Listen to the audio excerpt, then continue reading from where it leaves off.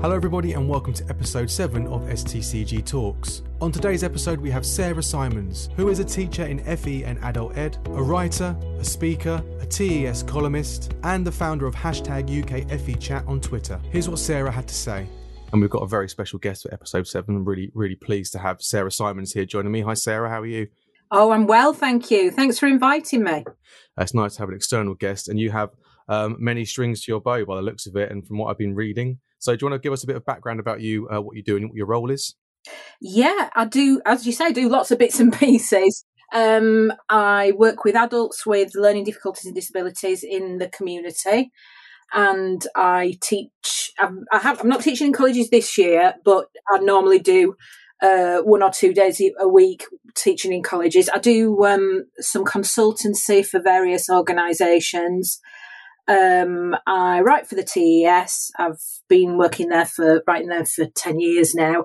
And I run UKFEChat, which is, it started off as a Twitter hashtag group that we do every Thursday at 9:00 during term time and take it in turns to chat about a topic that's close to the heart of whoever is hosting that week.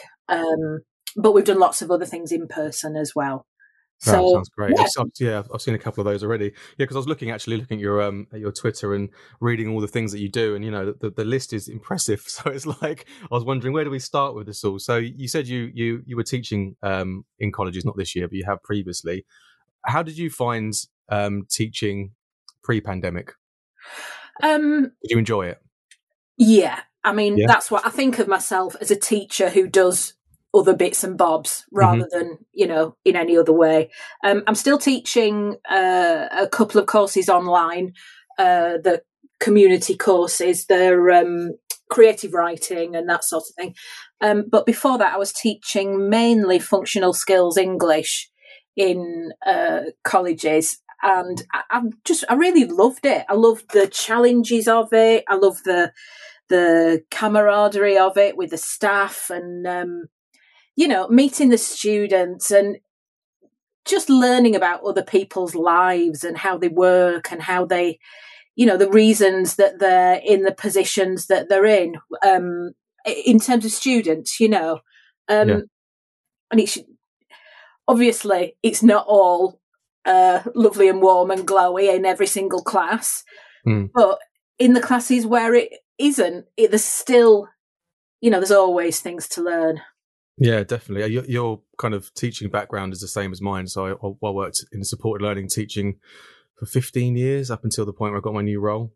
So it was so rewarding. It was such a lovely job to be introduced to teaching because I was a learning support assistant before, did my PGCE, came back to teaching. And it's just, functional skills was my was my subject, so English and maths. And every day was different and every day was fun. And as you say, you get the days that aren't so great, but you always find a bit of joy in those days as well, don't you? I kind of enjoyed the fact that functional skills as a subject is kind of the underdog. Yes. It's nobody's first choice. No student's first choice is to do functional skills English. But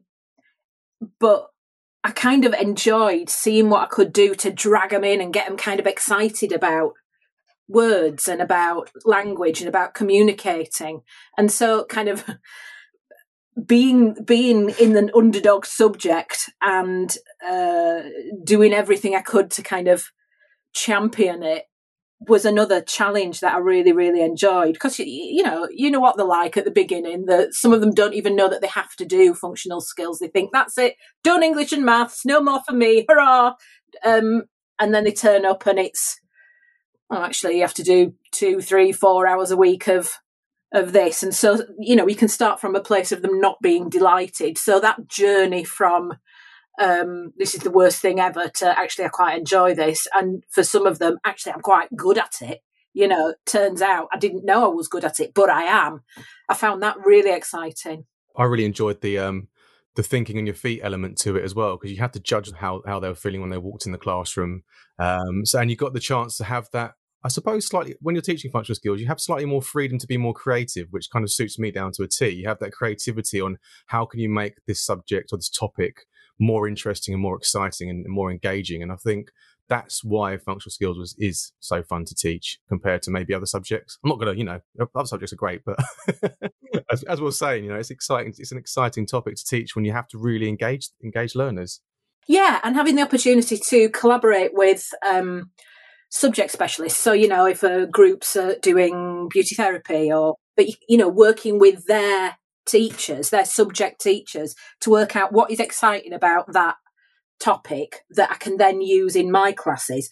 Or in some groups, it's what can I do that's, who may be having like a really intense time in their chosen subject. What can I do that takes them away from that? What are they really, really into? Is it music? Is it film? Is it video games? What is it that we can kind of latch onto and bring the various areas of the functional skills curriculum into to get them excited? Yeah, I mean that's it. That's key. It's the whole point of learning is to find some sort of way in to get them engaged and excited. And as you say, using things that are familiar to them and things they enjoy doing is key, really, especially functional skills.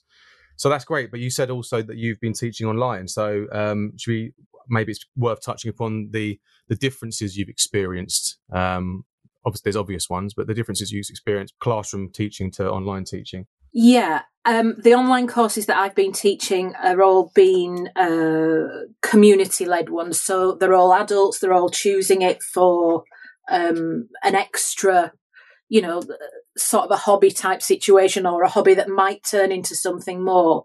So it's slightly different that they're all very, very happy to be there.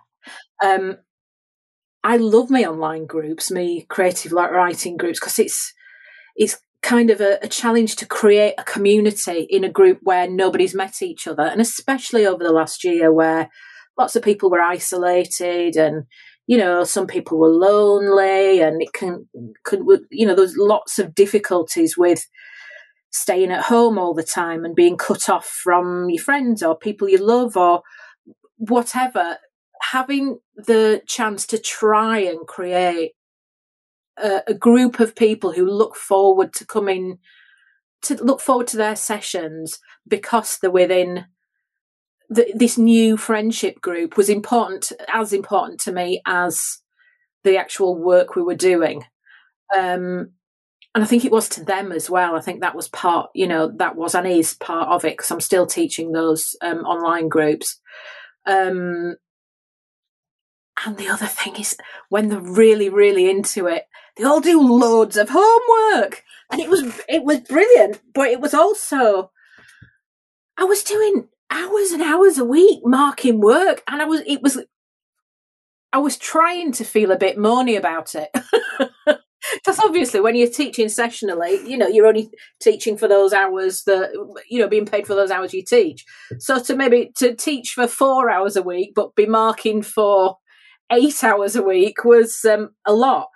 But because it's a subject that I really love, and because I had the time capacity to do it, which I know is very different to a lot of full-time teachers and part-time teachers,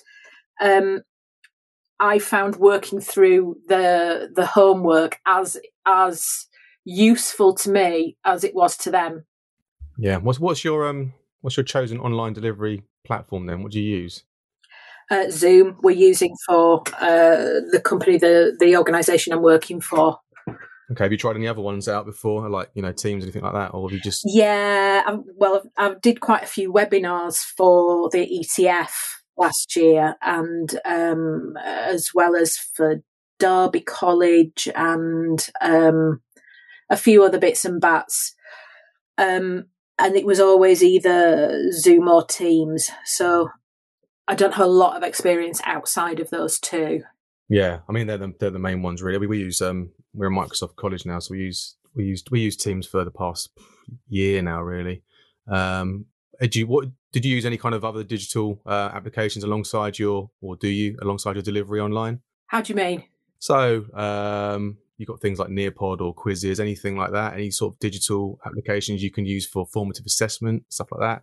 Any recommendations? Or I haven't been using those sort of things because of the types of, the learning group that I have, as I say, because of them, and because they're just really into the subject. And because it's more of an informal session where I'm not having to, there's no exam at the end, there's no sort of formal assessment. But I enjoy a quiz very much. Yeah, and I know lots of people who use them in really inventive ways, and I really love the idea of using them at the end of a session. Yeah. And doing it kind of as a routine, the routine and the tradition of that being as important as the quiz itself. So learners get to a point of listening out for what questions and answers they might be learning, new information that might turn up in that quiz at the end. And it's kind of like, it's a bit of stealth teaching and learning, isn't it? Where it's kind of gamifying it a bit for the means of the quiz. And of course, lots of the different quiz applications give you the opportunity to track and to monitor and to, they have all those sorts of functions in, so you can see the way that the learners are going throughout the year. But I do love that idea of tradition with it. Yeah, I mean, there's massive. Obviously, there's a huge resurgence in those online quiz platforms. I mean, I was delivering CPD sessions on them before the pandemic, luckily, so people familiar with some of them, but that was for use within the classroom. But actually, a lot of them, it's just so versatile. You can switch it online even more effectively, I think, than actually in the classroom. The only downside, as we touched upon in our last episode, was actually learners having access to those devices to actually be able to take part in online learning, which was definitely a negative to the whole experience. But on the positive side, I think we looked at new and innovative ways that we can actually engage learners, and a new learner base as well, possibly for online learning, because we know that universities have been doing it for quite a while. But yeah, it was quite an interesting development to see how the digital side of education just kind of flourished and boomed. Yeah, I think equitable access is a massive subject in terms of, that sometimes, and this is one of the things that I could rant at for about 4 hours, the assumption of bring your own device, which makes me want to throw things. I've taught lots and lots of learners who have to, some adult groups who are maybe long-term unemployed, people who've been referred and things like that, who have to choose between getting the bus and buying food for tea. So the idea that they would have, or lots and lots of people would have access to, a smartphone or a laptop or a tablet, or if they do, that they could use it whenever they wanted, is just, it's an assumption too far. And I think that is one of the big challenges with online learning, especially with, online learning over the past year where lots of people have been at home, making sure that learners do have access, and they have access which doesn't kind of make a negative impact on their learning. So maybe they have a tablet, but it has to be shared with mum and dad and two siblings, and the siblings are at school, and so their routine is more rigid. How do you get round that? Yeah, there's that, and there's also, it's coupled with the fact that there's the assumption that because they're of a certain age group, they understand and will pick up these technologies instantly, which isn't actually the case. The risk-taking factor of a teacher comes into place, where they're worried to take risk in case the learners, say something or, react a certain way. But actually, a lot of teachers, I've said this before as well, it's worth remembering that it could be the first time for most of your learners as well using an application or a online, conferencing software or whatever. So it's that assumption that every student of 16 to 19 years old understands how, a quiz works or a game works online. They don't. So it's a very kind of shaky road to cross. You have to kind of be really careful with it.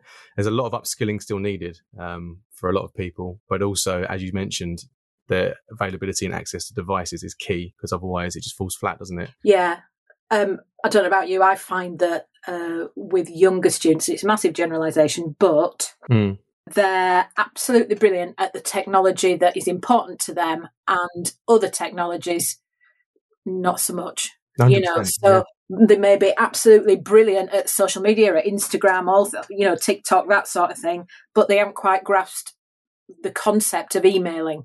And it can be, emailing is considered, comparably old-fashioned, really, isn't it? And so it's those sort of ideas in terms of skill sets which maybe needs a bit more exploring, because I suppose it's only natural that you're really good at stuff that's important and you use more regularly than other stuff which you may not. Definitely. You're always more inclined to apply yourself to something you enjoy. So exactly, so stuff that you know and that you do regularly is something you'd be better at than something that's brand new. It's getting rid of that assumption. We've got to touch upon the fact that you write for TES as well, because TES has been was a saviour of mine for resources when I was a teacher. So as a columnist, can people go out and find your columns just by searching your name? And what's been the most successful one you've written, I suppose? Big question. I've been doing less writing for the TES this year. Okay. Because I've had all sorts of other things cropping up, but I'm still very much a TES columnist. As I say, I've been writing for about 10 years, and that started because I was really, really cheeky. And before I was a teacher, I was an actor for about 15 years. Oh, right. And there was kind of a crossover where I was screenwriting. And then after I had my son, and I kind of dropped back from my creative side just to get a bit more into, finding a reason to put my mascara on and get out of the house. One of my friends who was a lecturer suggested that I did a teaching qualification. And so I went to college and did, teaching qualification with the idea that I would be, going out and doing, be teaching a couple of classes a week. I'd be out the house. But then as soon as I started doing me, your practice that you have to do in college while you're doing the qualification, I just loved it. And I thought, oh, this is for me. And so what was kind of just something that was almost a hobby turned into my main focus. And so I was still doing my qualification while I was teaching, about 4 days a week. And I was reading everything I could and going to every conference I could. At that point, there weren't any FE conferences that were for people other than senior, other than leadership. And so I was going to lots of schools conferences and usually being the only FE person there. And I was just super, super curious, and I'd read every page of the TES. And I'd had a really bad day at college. There was a big staff room hoo-ha about who had which filing cabinet cupboard. And it was one of those things where you're in an enclosed kind of atmosphere and everything's really intense, that tiny things take over and turn into this enormous drama. And I came home and I was really naffed off, and I'd just had enough. And I was reading my TES, and my husband said, "Why don't you see if you can write for them?" And I said, well, because I'm not a proper teacher yet. Everything's fed up. And I was so kind of on that day, kind of devil may care, that I just found the name of the editor at the back of the TES and emailed saying, "This is what I've done. This is, I'm background in writing. I was acting before that. I've started teaching.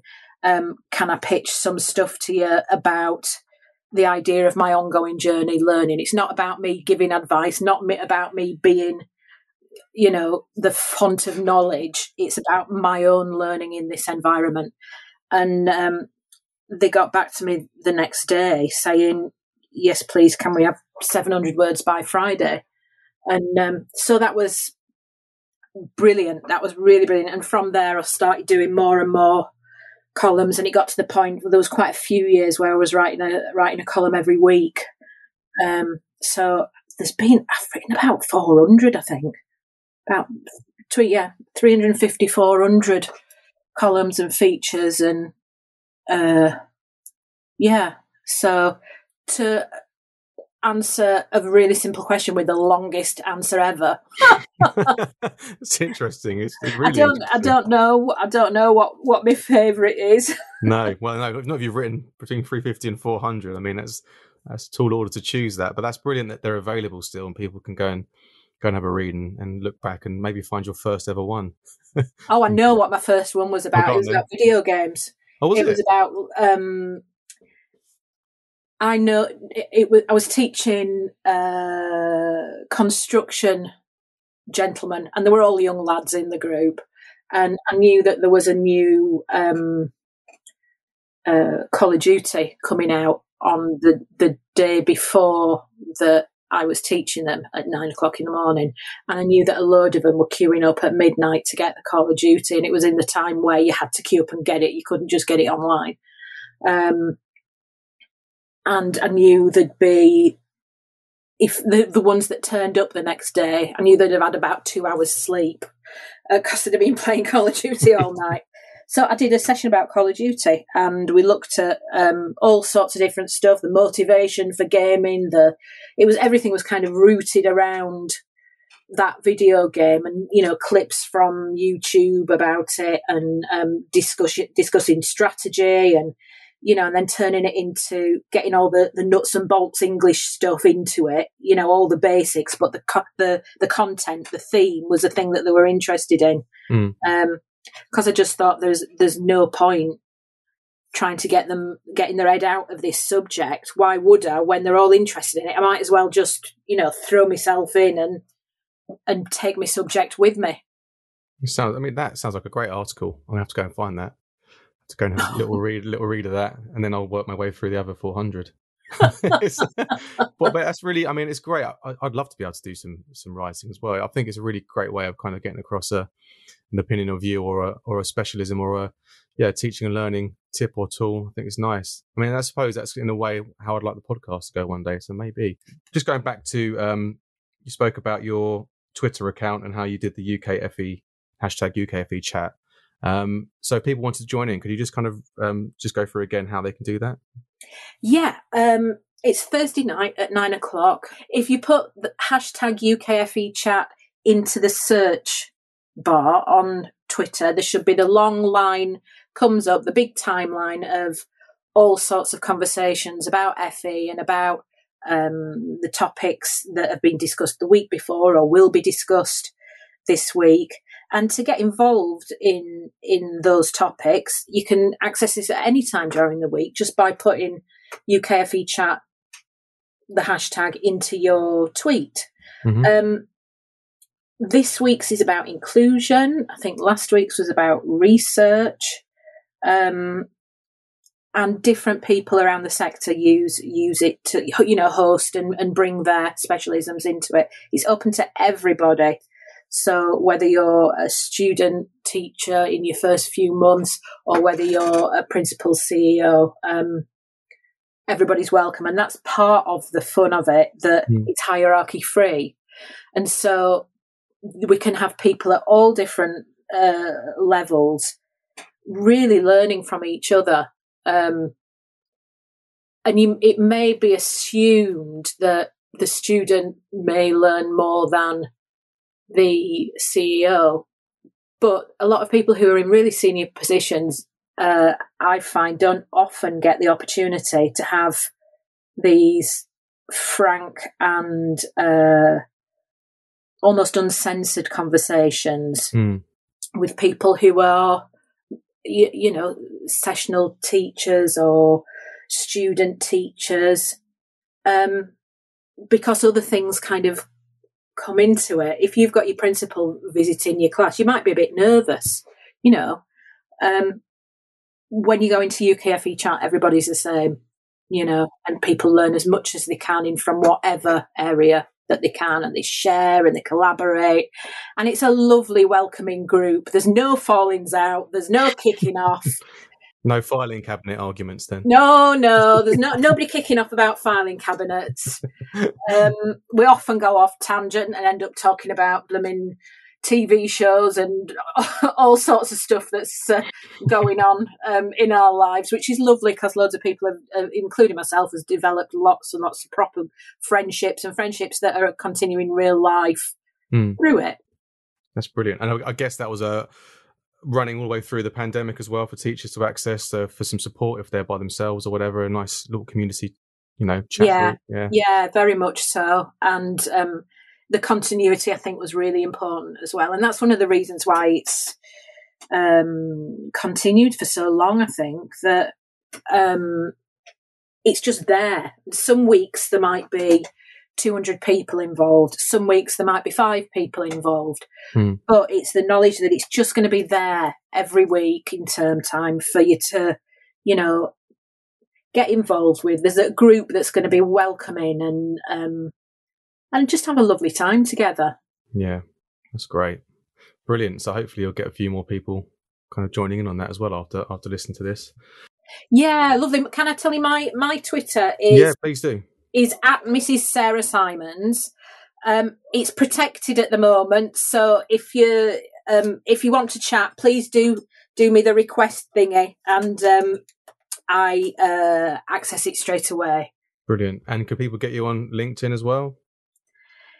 Oh, do you know, LinkedIn? I know it's really, really important. I know it is, and it's what all the grown-ups do. And I've tried through the years, I've tried maybe 10 times to get myself really involved with it. Yeah. I don't know what it is. I think it's because I've told myself this is for the grown-ups. It's not for people like you, Sarah, who probably says I'm daft. So I am on there, but I don't look at it very often. I had to start getting into that really because I'm more of an Instagram and Twitter person. But yeah, I thought from a professional standpoint, I suppose I should get on there. No, it is. You're completely right. It is. It's just me being daft with it. That's fine. I mean, I suppose you can be a bit more free and easy on Twitter as well, can't you, of stuff? Yeah. All comments made by me are by me. But yeah, is there anything else you wanted to kind of add or go over at all while we're here? Can I ask you what college is like at the moment? Because as I mentioned, I'm not actually working in a college this year. What's it like in your colleges? Is it in terms of the pandemic? My son's just started college this year. He's just started at an FE college, and their timetable's completely different to anything that I was working on before. And the routines of having a COVID test every time that they go in and things like that. So I see the differences from a mum point of view, but not from a teacher point of view. So it's been a very different term. It's going to be a very different end to the academic year as well. From my standpoint, I work in teaching and learning specifically now as a coach. So working with teachers was a really busy time for me during before the pandemic and during the pandemic. But now the focus has slightly shifted because everyone's still a bit unsure, a bit uncertain about how to go about things. Hence why the digital team's being formed. So maybe we can start looking at other ways in which we can engage learners in the classroom safely without having to be too close. Because let's face it, it's not going away anytime soon. Yeah. So we need to look at ways we can adapt. The timetables looking kind of similar to how they used to, be it a few remote sessions here and there for tutorials. Practical classes obviously have to go ahead as is, as safely as they can. But there is I can feel a positive change coming. People are feeling a bit more settled. It's the unknown and it's the uncertainty. I'm lucky enough to be able to work remotely a couple of days and go in a couple of days, but teaching staff are there all week, so you can understand the anxieties that can bring up in certain people. But yeah, it's a different world. But I'm trying to work towards a more positive outlook on how things can move forward, especially for further education, because we are, as you know, more often than not left behind slightly with things. Yeah. So I'm hoping we can, as a college group, develop more, try and become a bit more in the forefront of digital learning as well, because I think that's important. But also, it's been really great to be able to share best practice amongst colleges around the country. So that has been a real eye-opener for me, because I've never really been involved in that sharing of best practice across colleges across the country, maybe across our group, but not nationwide. So that's been really interesting and insightful, and I hope that continues. And do you think the pandemic has kind of, increased that? Oh, 100%. Yeah. I mean, it was, as I said, I was teaching 15 odd years before my newish role, which is a teaching and learning coach. So I'm a full-time teaching and learning coach. So I support staff members. So in the pandemic, I was involved in a lot of the sharing best practice groups. We put on a thing called Colleges Collaborate with North Kent College, Chichester College and us, which was a big collaboration between the colleges. And that was a live event. And that was the first time I really experienced the willingness for everyone just to get on. And it's gone are the days of competition, I think, unless you're really close to college, obviously. It's about sharing best practices. We've learned so much from each other, and it's nice to see other colleges using some ideas that you've given them, but also you're adapting ideas that they've given you. And it's just like, yeah, what a community to be part of. That's why I like the idea of your hashtag, UKFE chat. It's just like brilliant. Yeah. And when we did start that, it was right at the height of colleges being really competitive, which I just thought was crackers. If people are experiencing the same sort of thing in Newcastle as they are in Birmingham, as they are in Norwich, and everybody's it makes you feel less isolated. It makes you feel that the way that you're doing it is perhaps it's okay. Yeah. If somebody else is having the same issue the other end of the country. And then sharing tips and resources and ideas in how to mitigate any of those challenges. Well, we're quite proactive at the start of the first lockdown for teaching and learning and assessment. My colleague Mel Coleman and I set up an Instagram or YouTube. We posted videos on YouTube constantly on how to use different online learning tools, because obviously it's brand new to a lot of people, new applications, online application software, tons of stuff. And that was open to the world, basically. And, that was amazing to see teachers from around the world actually engaging in those kind of instructional videos and content that we put together. And that was lovely to see that actually I've got messages from people in China, from Mexico, all over saying, oh, we've used this. Thank you so much. That's what it's about. It's about if you're able to create content like that, because not everyone can put together a video and stick it on YouTube. It's a process to it. You have to learn that process. But if you're able to do that, then share it around. Let people do that. Let people experience and use your resources. That's why STCG Talks is great, because it's for everyone to use. To listen to you talk today, for example. I mean, it's a brilliant tool for people to hear about what you're doing and get involved in what you're doing as well. So yeah, that's my waffle for you there. No, that's it. Really interesting. I'd be interested to know as well about, the flow of the year, what it's normally like before all the pandemic, whereas the first term of the year where it's getting to know your students and all of that. And then the second term, I mean, in terms of functional skills, second terms I usually find as quite creative. It's where you can be experimental and creative and do all sorts of things. And then the third term is exams. Yeah. And then it's relax. And then you're back to it. Yeah. I expect that flow has sort of changed with the way that the year has changed and may possibly change in the future. Yeah, it definitely has. It's noticeable, definitely, because obviously we're so used to being in that routine, and as you said, that routine it never really deviated from that routine. That's how it always has been, and now it's not quite like that. It's feeling slightly different in the sense that there's different ways and approaches and methods that things are being done. Whether that's because it was a very odd year to start with, academic year. It's from September. We had a couple of lockdowns during that as well. So that's why I think it's more important than ever we actually start working towards the more digital side, so it appeals to more learners, and also it gives them a chance to actually be competitive in employment and industries where they're moving towards full automation, and digital skills are highly regarded and expected. So that's the way things are going. Yeah. Do you know I on just about every webinar I've done, I've finished with it's a tweet from one of my friends. She's just finished a PhD, so now she's Dr. Kay Sidebottom, who's worked in FE a long time and is now working. I think she's doing various things to do with education at university. And she tweeted this. She said, in case you need it, here's your weekly reminder that you're living, working, caring, parenting, learning, teaching through a pandemic. We're all doing our best. Yeah. And it was something like that, but it really grabbed me because, you know, we've got to the point where it almost seems a bit normal that things are weird, you know, and the fact that we're doing all this when the world stopped. You know, and so many people have had so much awfulness, so many terrible things happen that, you know, for the system to continue to function and to continue to have learners going through it and going, you know, and getting their education and getting the skills that they need to do what they want to do. And for the staff, the teachers, the managers, the senior leadership to continue to make the organisation run. It's, you know, sometimes I think, you know, need to stop and congratulate yourselves a bit. You know, because it isn't the new normal. It isn't normal times. It's